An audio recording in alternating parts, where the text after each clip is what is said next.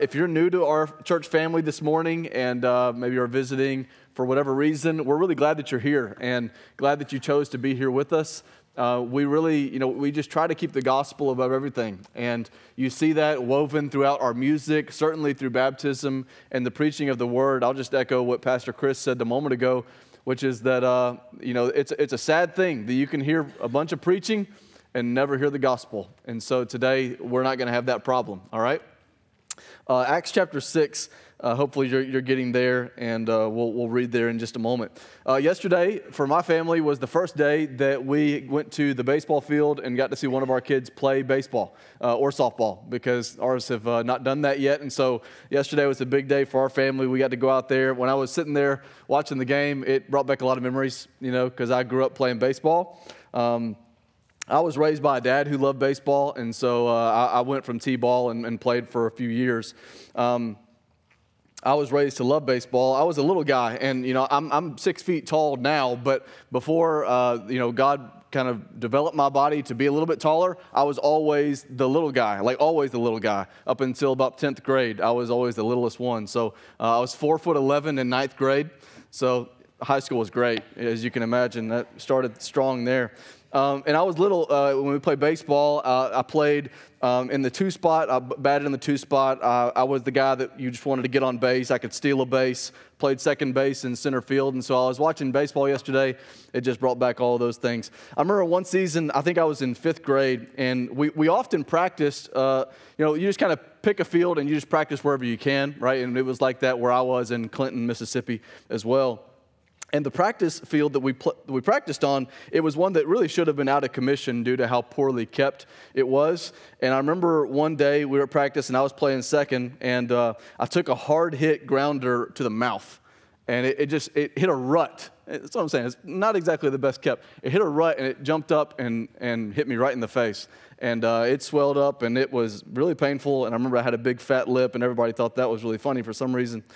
And then the next practice, guess what? It happened again. In the exact same place, the same exact thing, it jumped up and then popped me right in the mouth again.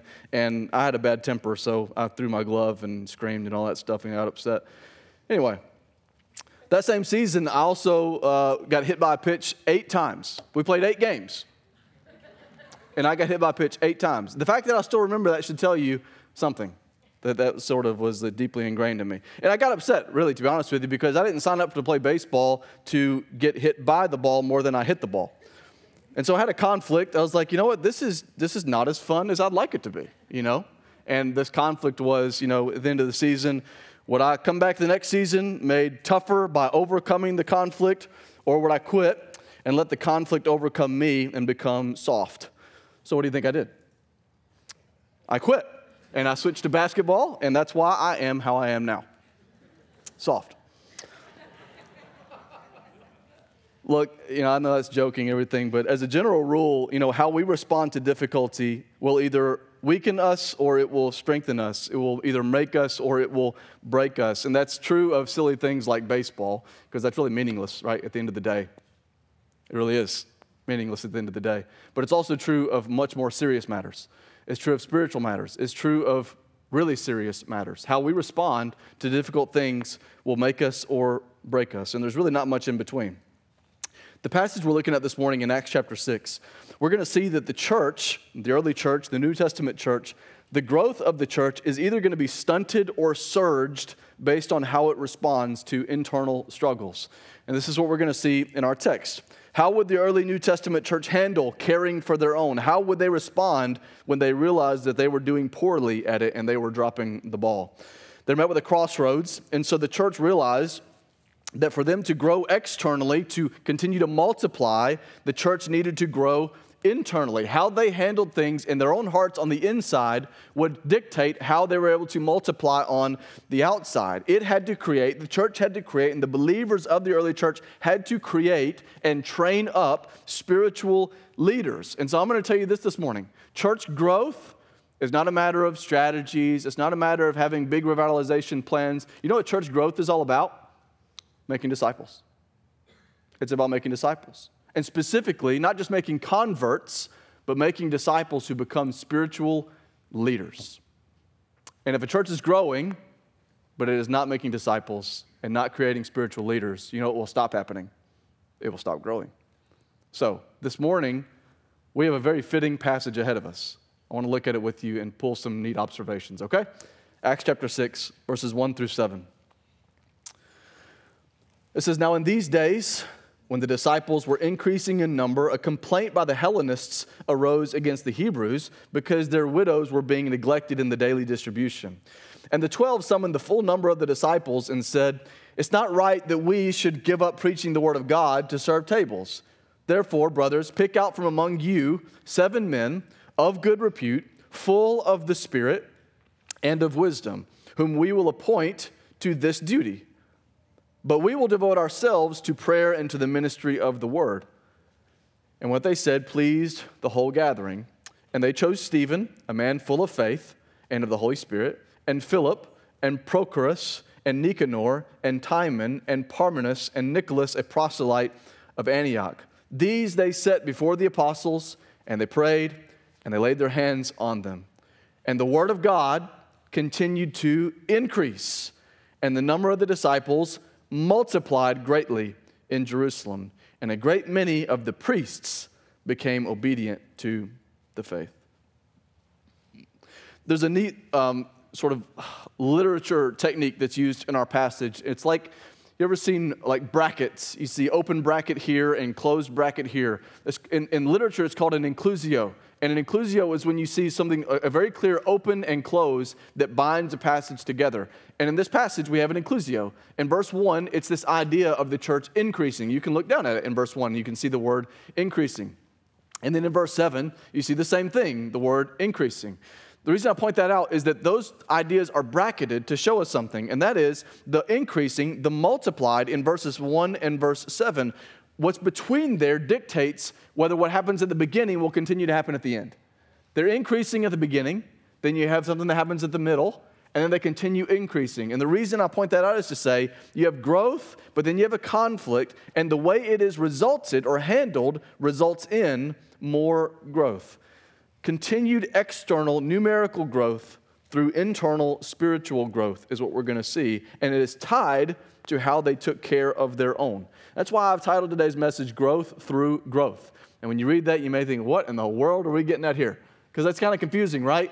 But we're talking about two different kinds of growth. We have numerical growth on one side, but really it's more importantly dictated by what is happening inside, which is spiritual growth in God's people. Growth through growth. And I say that then because we're going to say it for our church today, is that God produces growth in us and among us contingent on what the Holy Spirit is doing within us. So if you're taking notes this morning, I got a couple of main things that I'm going to leave you with. Number one, if we're going to see growth through growth, we're going to have to step up and serve, fellowship. We're going to have to step up and serve.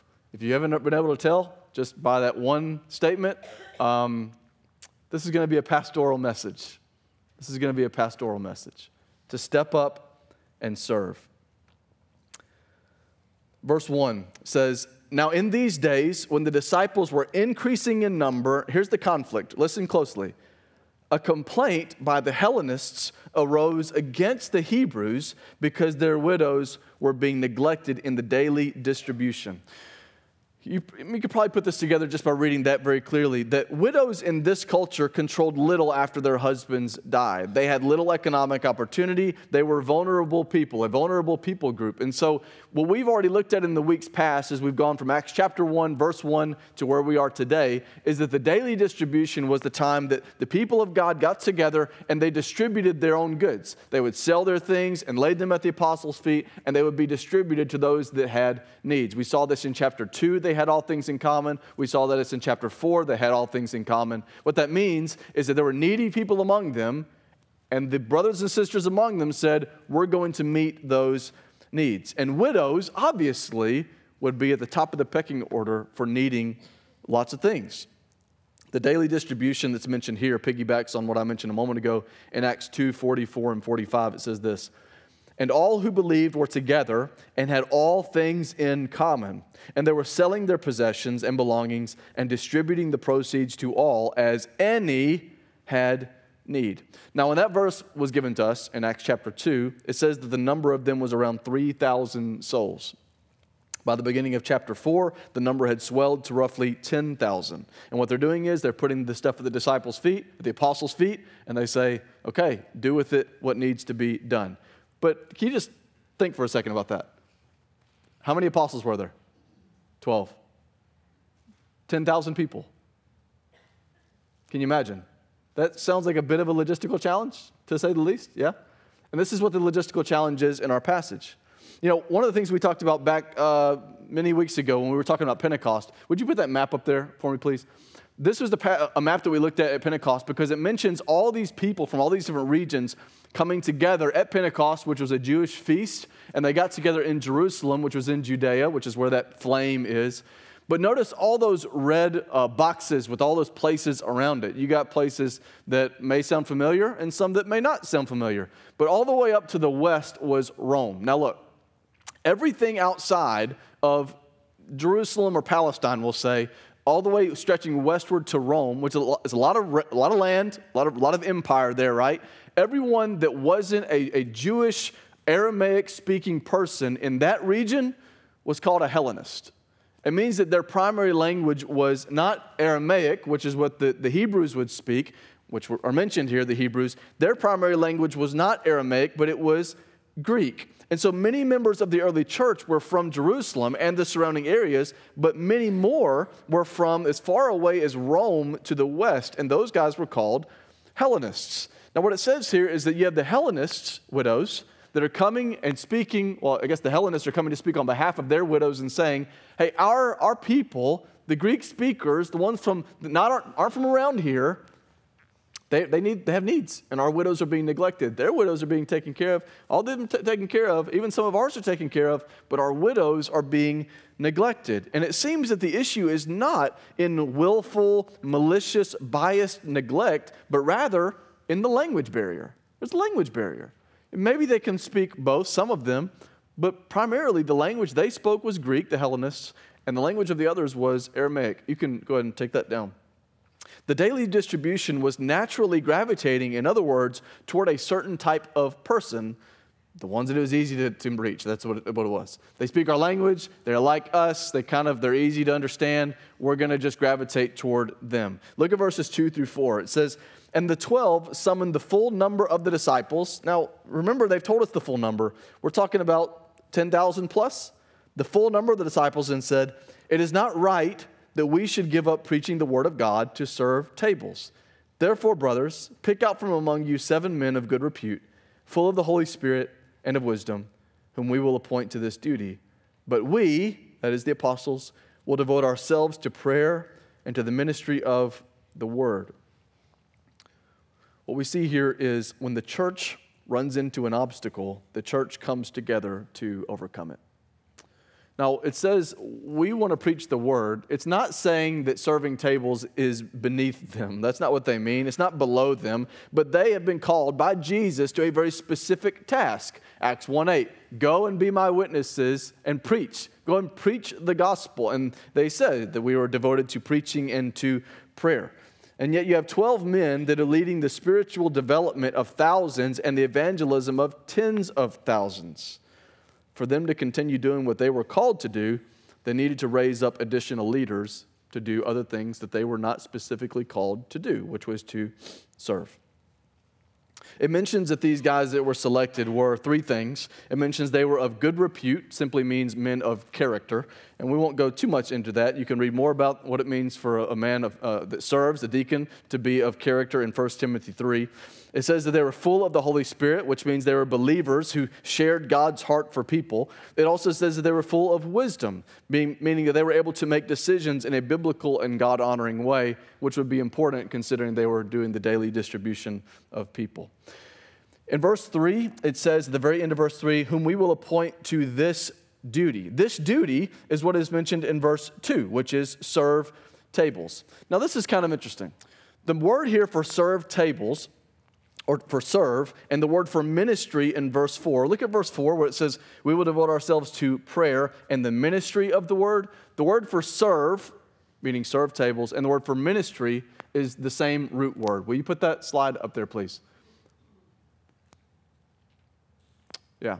So to serve is a verb in verse 2, and ministry is a noun in verse 4. And we read our Bibles in English, but in the original language, which was Greek, it would look like what you see on the far right up there.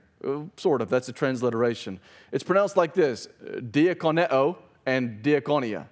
You notice the first part of that sounds the same, and that's why I had it underlined. And if you were to kind of say that a little bit slower and put our vowel sounds on it, you know what it really would sound like?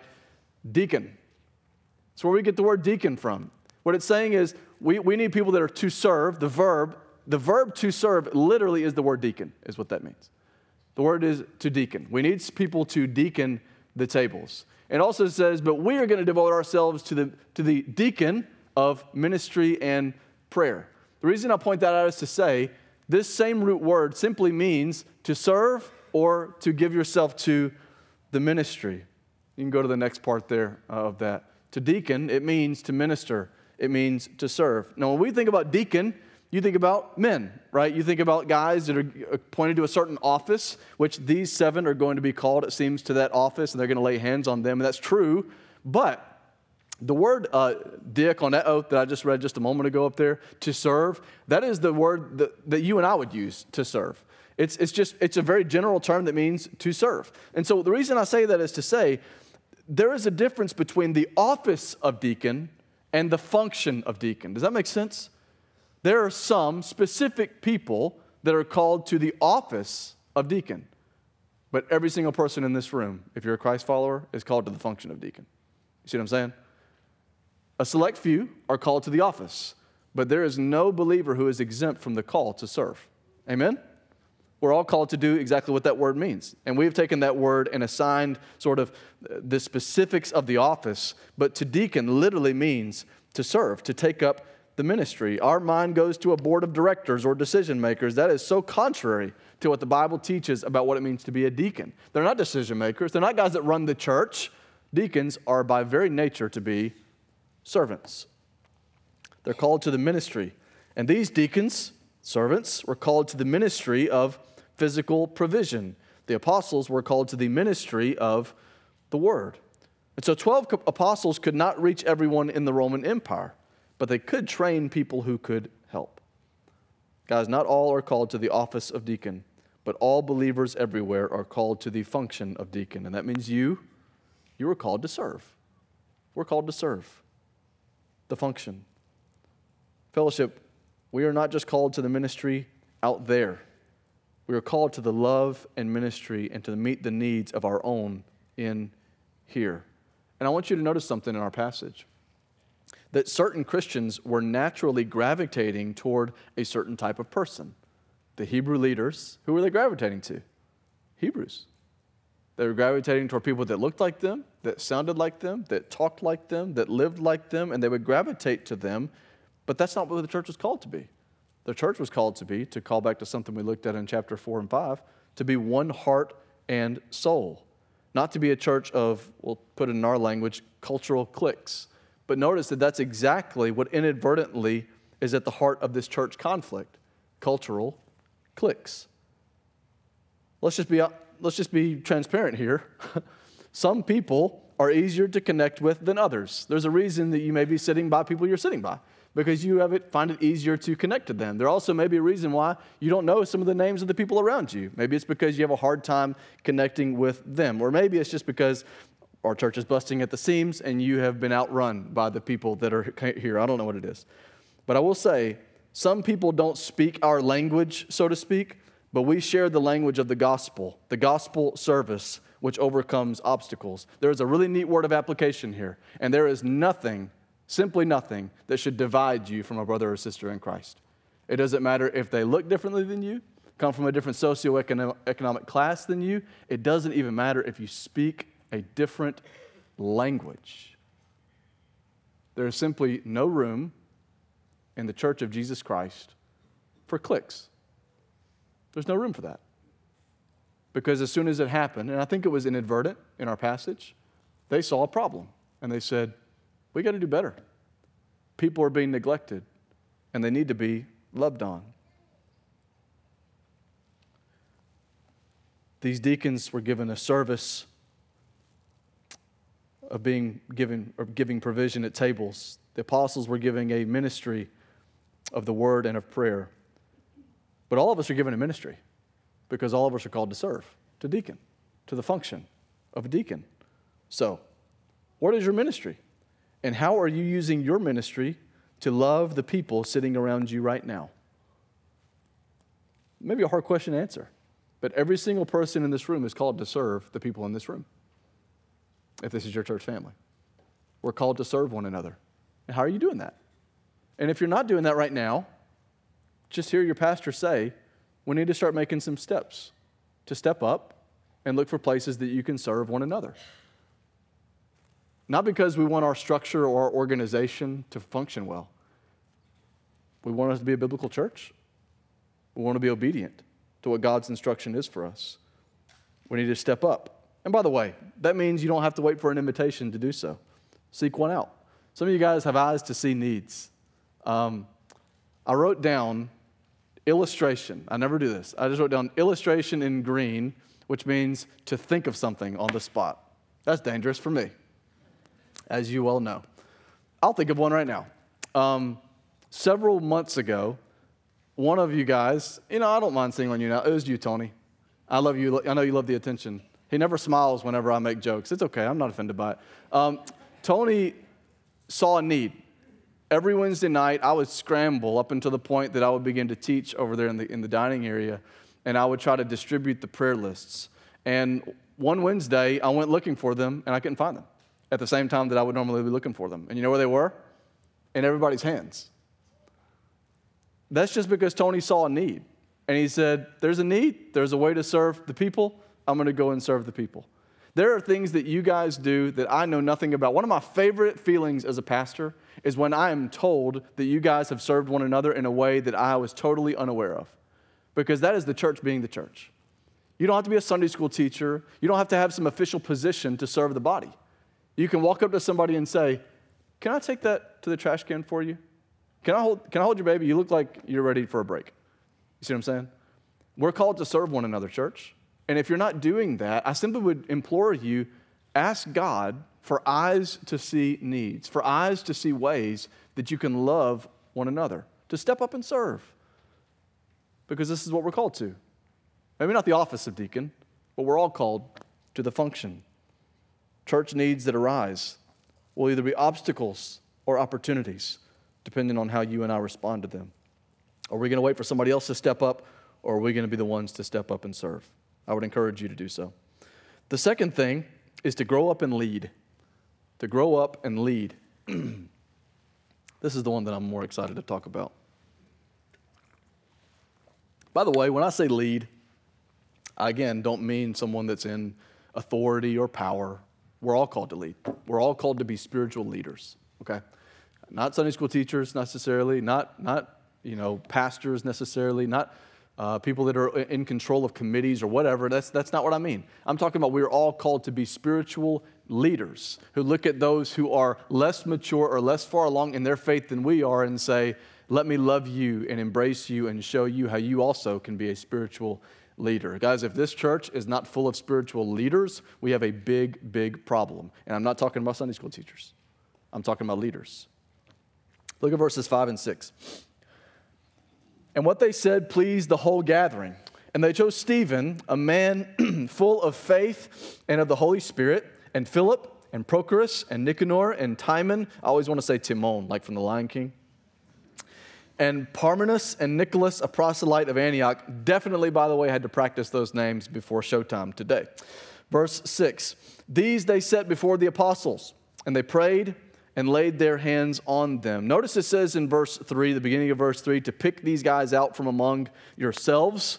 The apostles are not choosing them, in other words. This is an early example of church governance. You know those business meetings that we have where the church makes decisions on behalf of the church? It's a biblical model. You don't want me to be a dictator or some committee to run things in our church because the church is leading the church. You see that? That's kind of neat, right? Church governance. They select Hellenists, by the way, to meet a Hellenistic need. These guys' names are all not Jewish names. They're Greek names, which tells us the ones that they appointed were the ones that would have the heart for the thing.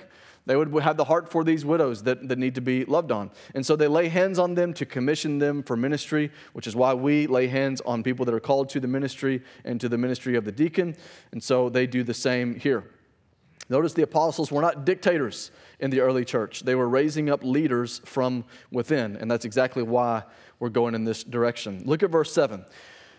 And the word of God continued to increase, and the number of the disciples multiplied greatly, also increased in Jerusalem. And a great many of the priests became obedient to the faith. Now, I'm actually not going to spend a lot of time on that last part, but I mentioned it before already. But when it says a great many of the priests came obedient to the faith, what it means is that as a result of the priests looking on, by the way, these are likely even perhaps members of the Sanhedrin who have been very oppositional to the early church, but at the very least, they're guys that are very familiar with the temple and seen these guys teaching. These priests come to know Jesus, which is so powerfully profound that they saw the way that they served and said, there's something special happening here. The Spirit is moving here, and so they came to believe. That's just a disclaimer. What I want to actually point out from this is the very first word of verse 7. In the ESV, which is the translation that I'm using today, it's the word and. It's not always translated the word and, though. It's the word in Greek that is often translated and, but it can also indicate the result that proceeds from the previously stated action, meaning that it can be translated something like now or so. The reason that's important is that it's building on what came right before it. So it's saying this thing happened as a result of the way that this thing went down. Conflict rose. They solved this issue. They solved it well. And as a result of that, this is what we see. Increase is what we see. The result of the church taking care of issues pertaining to care for their own through new leaders stepping up is that the Word of God, to use the word here in verse 7, the Word of God increased. Literally means that it grew. It's different than the increase in verses 1 and in verse 7. Verse 1, it says they increased in number. That's the church number. In verse 7, the second part, it says the number of the disciples increased greatly in Jerusalem. Those two examples of the word increase or multiply, again, it's the same Greek word. This is really, can I just nerd out for a second? Is that okay with y'all? Nerd out for just a second. Verse 1, it says the number of the church increased. The word in Greek there doesn't refer to a general increase. It refers to specifically a numerical increase. In verse 7, the second part, it says the number of the Christians greatly multiplied. It doesn't say increased, but it's the same Greek root word. It means numerically they grew in number. But the other word in verse 7 that is translated to increase, the word of God continued to increase, that is not the same Greek word. And that Greek word does not mean numerical increase. It'd be the difference between saying a crowd multiplied and a plant grew. You see what I'm saying? This is referring to an organism, something that doesn't grow numerically, but it simply grows. It increases. Like your body, from childhood to adulthood, it increases. Here's why that's important, is that what this is saying is the Word of God didn't multiply numerically. The Word of God, it grew and it spread far and wide. But listen, it also took root and grew within their church. The numerical growth that they experienced, it was a product of the spiritual growth within their church. Their numerical growth was only a result of their personal spiritual growth. The message taking root within them. Guys, can you just please hear me say this? Numerical growth often corresponds to growth in obedience to serve those in need among us. Please listen. This section is not about church numbers increasing and caring for widows. It is about church numbers increasing through caring for widows. Their number is increasing because they are a healthy church. Their number is increasing because when faced with a crossroads of conflict, they decided, we're going to do the right thing. We're going to overcome cultural barriers. We're going to overcome the societal clique, if you want to put it that way. And instead, we're going to humble ourselves and do the right thing, which is to appoint and train up new leaders. That's why that "and" is so important. Because what it's saying is the result of them handling this situation and serving one another and loving one another and growing spiritually within resulted in explosive growth. A church that serves together surges forward together. Pretty cool passage in light of what we did yesterday.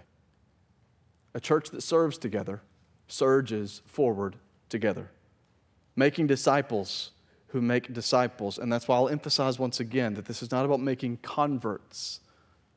They could not simply make converts.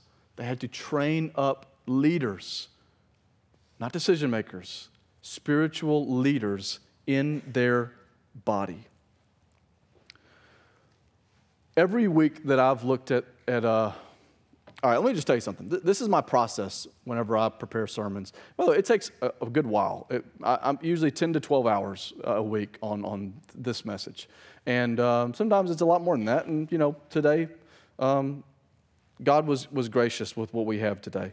I'm going to give you a pull back the curtain a little bit for my process. What I've done in the book of Acts so far is I'll read the passage several times and decide sort of where we're going to break it.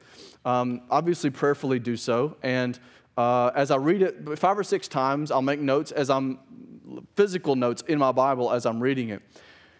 And then, before I consult any commentary, which, trust me, you're thankful that I consult commentary at the end. Before I do that, though, I start to write my own, usually, whether it be John or Hebrews or many of the ones I've done before this, I would write my own commentary. I think this verse says this, and it means this, and maybe we could apply it this way. This verse means this, says this, and maybe group a couple of verses, but that's the way that I do it. I'll write my own commentary, and then I'll go and consult other commentary, people that have studied the Word far more in depth than I have, and I'll learn from them. And then at the very end of all that, I'll put together a message, and then I'll bring it to you guys. It takes a lot of time. But for Acts, so far, I have done something very different, and it makes me uncomfortable because it's different. I have, instead of writing a commentary, means this, apply it this way, illustrate, whatever, I've just read the passage many times and then written a sermon. I've written a skeleton of a sermon. And it's not finished, far from finished. But then I go to commentaries, and I'll consult commentaries, and I'll find that I actually was on the right track, which is pretty rare. But in Acts, it's been true, is that what I've written down has been really good to go on. And then I'll kind of plug in some gaps and things from there. But guess what? This week was different. This week, I went and read Acts 6, 1 through 7. And I knew that's where I was supposed to break it. And I was like, I don't know what to talk about. I'm not really sure what to say here. There's nothing profound, I didn't feel like. And while the Spirit has been generous quickly in this book so far, this passage wasn't like that. I didn't know what to do other than to praise our deacons, and you guys have great deacons. I wanted to praise our deacons and tell you that as a church family, we've got it good. We've got it really good. God has been very gracious to our church family, and you have wonderful deacons that serve this body. And I'll say more about that in a moment. And then I started to consult the commentaries, like I told you a minute ago. And I found something in there that just really opened my eyes to a whole lot that's going on here. And it was that word inclusio. It was the brackets that I mentioned just a moment ago. That you see the church increasing, and then a conflict, and then the way they handle the conflict, a solution, and as a result, more increasing. And specifically what I read about was that if not handled the right way, the increase would have stunted. What I read was the growth that they experience is a result of the growth that they experience on the inside. Guys, can I just bring this home for just a moment? Fellowship was a very healthy church before I got here in summer 2020. A very, very, very healthy church.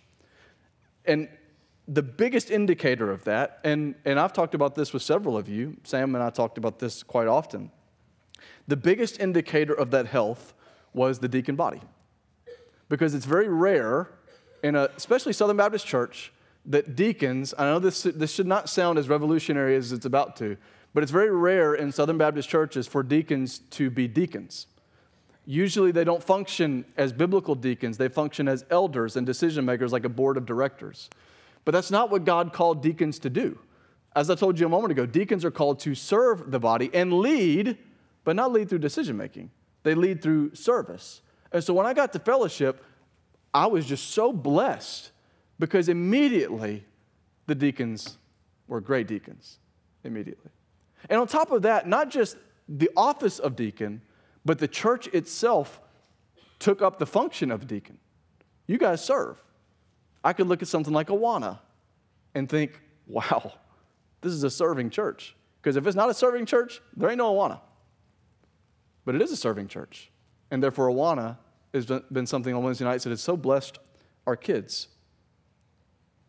But now we've got a problem. A big problem. It's a great problem, but it's a problem. And that is that our number is rapidly increasing. And with a rapid increase in our number, you know what we can't do?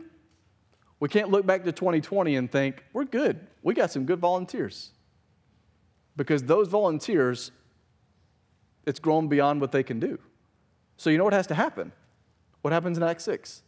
You train up leaders. And more people step up, and more people grow up. And the way that we respond to conflict dictates what happens next. We're having rapid increase. And we're going to see what happens next. In one of the commentaries that I was studying, I read this quote. It says, as every pastor who has seen growth in his church knows, it brings new blessings and new challenges. Will the church keep their priorities straight? Guys, at Fellowship, we have a lot of new believers. We also have newly renewed believers, those that are taking this seriously for the first time, which is awesome, right? Am I right? I mean, isn't that amazing? What a blessing. But with that means that we have a lot of people that are very young in the faith. We've got converts, but we need to be making disciples. We need to train them and grow them and lead them and then teach them to grow and be leaders themselves. And one of my biggest concerns lately, and I've had talks with Sam, Pastor Sam, about this. I've had talks with my spouse, with Brooke over this, and I've had talks with many of you over this, and that is that I'm a little afraid. If I could be transparent, I told you it's going to be a pastoral sermon. I'm a little afraid. Because, and Kevin mentioned this a few weeks ago, he stood right here and he mentioned that my time is being spent right now pinning my ears back and trying to run as fast as I can forward to catch up with the growth. Because I've got people that are asking about membership and asking about baptisms, and those are people that are sort of renewing and making a commitment. And they're new to this church family, if not new to the church family altogether. And with that brings some difficulty. Because now, we've been doing that for a year, just trying to keep up. And I looked around recently and realized that we have a very high number of folks that need discipleship. And I'm really grateful that Sam is on full time because he's going to help a lot with that. But I'm going to be honest with you guys. I'm afraid of letting you fall through the cracks and failing to disciple you. Because just as 12 was not enough for 10,000, 2 is not enough for 300. So I need help. I need your help. The health of this church is not going to rise and fall on 2 guys, 3 guys. It's not going to rise and fall on that. Because I don't just need your help. They need your help. The people around you need you to be a growing believer. The people around you need you to be a spiritual leader. Because we cannot be, please hear me say this, Fellowship cannot refuse to let our church be a mile wide and an inch deep. I refuse to let that happen.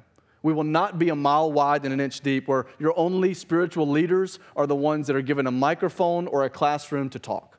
Those are not going to be our only spiritual leaders. They're going to be spiritual leaders that never speak a word, but do all the things with their hands and feet. They're going to be spiritual leaders that you never see out there, but you see behind the scenes doing all kinds of things. They're going to be spiritual leaders that don't show it, but are in a closet praying feverishly on their knees for God's church to grow and grow and grow. They're going to be spiritual leaders that you may not see serving, but are forever serving. You're going to be spiritual leaders that are even in this room crying out with their voices and praising God and looking around, how can I love the people around me? Spiritual leaders that never ask for any credential, never ask for any praise from man, and yet do it for the praise of one. Guys, this church has to be full of people like that.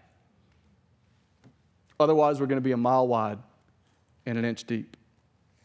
We need spiritual leaders. And I don't mean, I'm just emphasizing this, we don't need decision makers. We need servants who love the people sitting around you. And I need you to do something for me. I need you to care.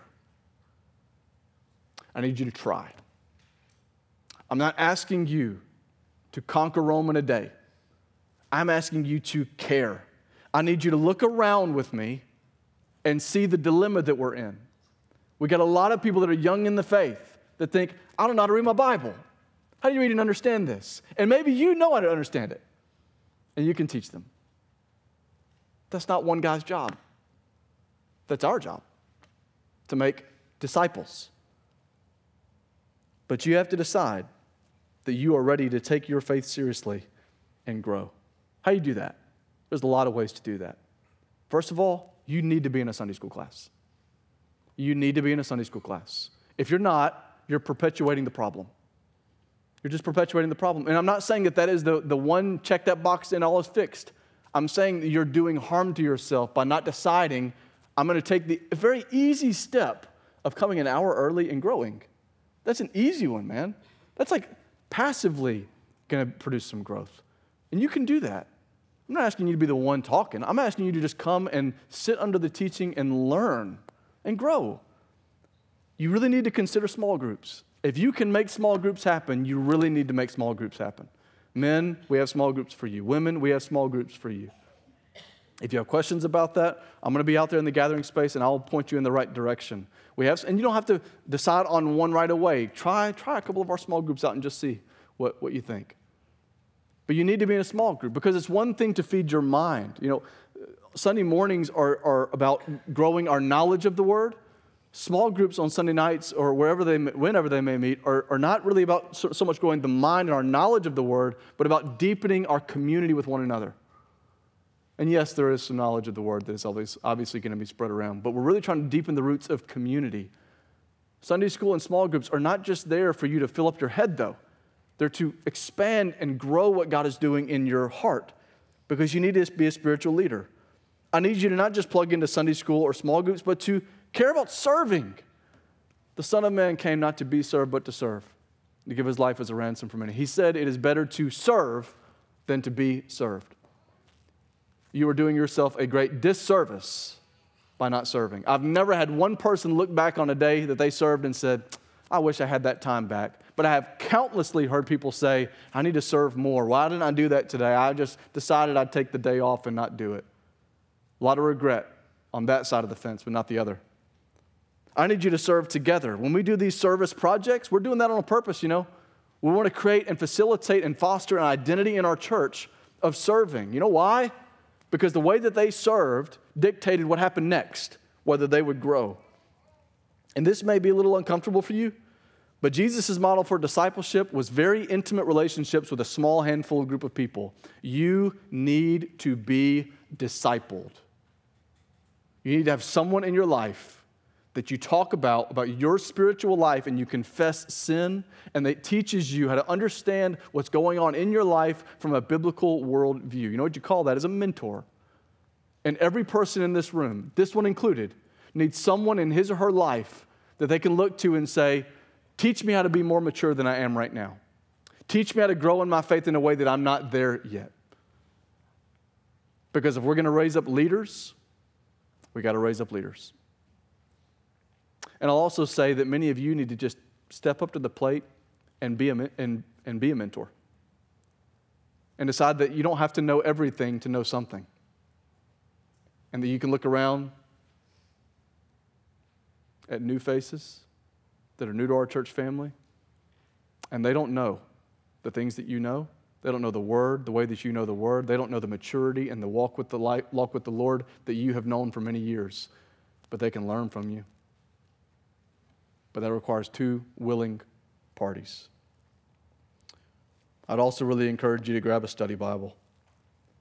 It all comes back to knowing God's Word.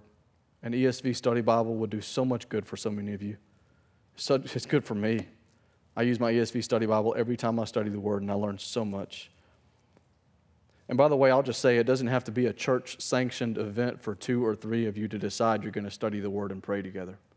In fact, I'd say it needs to not just be a church-sanctioned event. You need to be able to get together with people in your life and study the Word and pray together. I need you to. I need you to. Because I can't do it by myself. I need you to. They need you to. We need you to. And one more thing I'll add to that is to read other books than your Bible or listen to them. Your Bible is obviously the most important book you will ever read. But God's Word, although all sufficient, the contents that you hear every Sunday would suffer drastically if all I used to prepare this message was my Bible. Because I've learned so much from people who have taken something that I've read many times and helped me to understand it even more and to grow as a result of that. There's a lot that I just said that maybe you don't do. And it may be time to step up. It may be time to grow up. You know, the temptation of chapter 6, we're almost done. The temptation of chapter 6 was to let the obstacles keep them from growing as one and overcoming their obstacle. But numerical growth would come through spiritual growth. Church, it is time to step up and serve, to grow up and lead.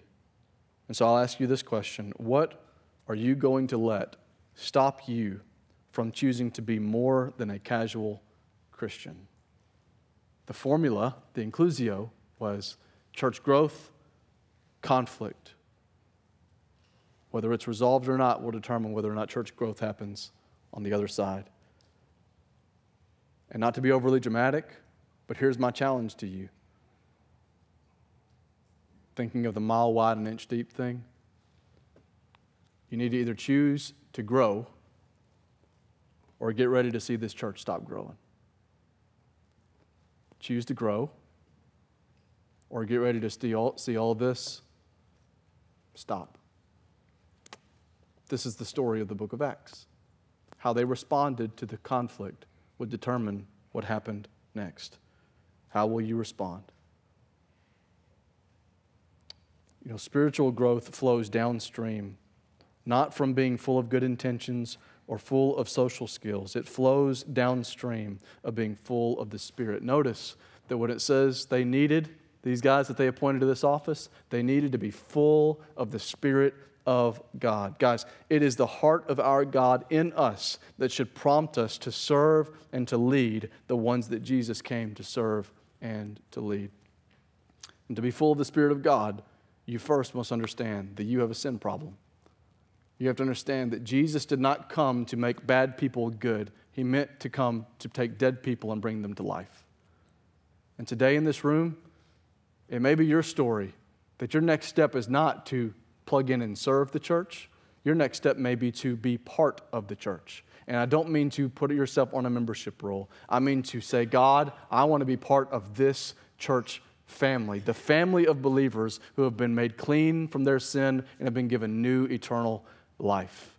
There's only one way that can happen, and it's not because of a pastor, and it's not because of some other staff member or ministry leader. It is because you have made a profession of faith in Jesus to take away the sin that you so desperately need to be removed from your life and give you newness of life. This outward demonstration points to a greater inward transformation. And my encouragement to you is before true spiritual growth can happen, is to make the main thing and make Jesus your Lord and your Savior.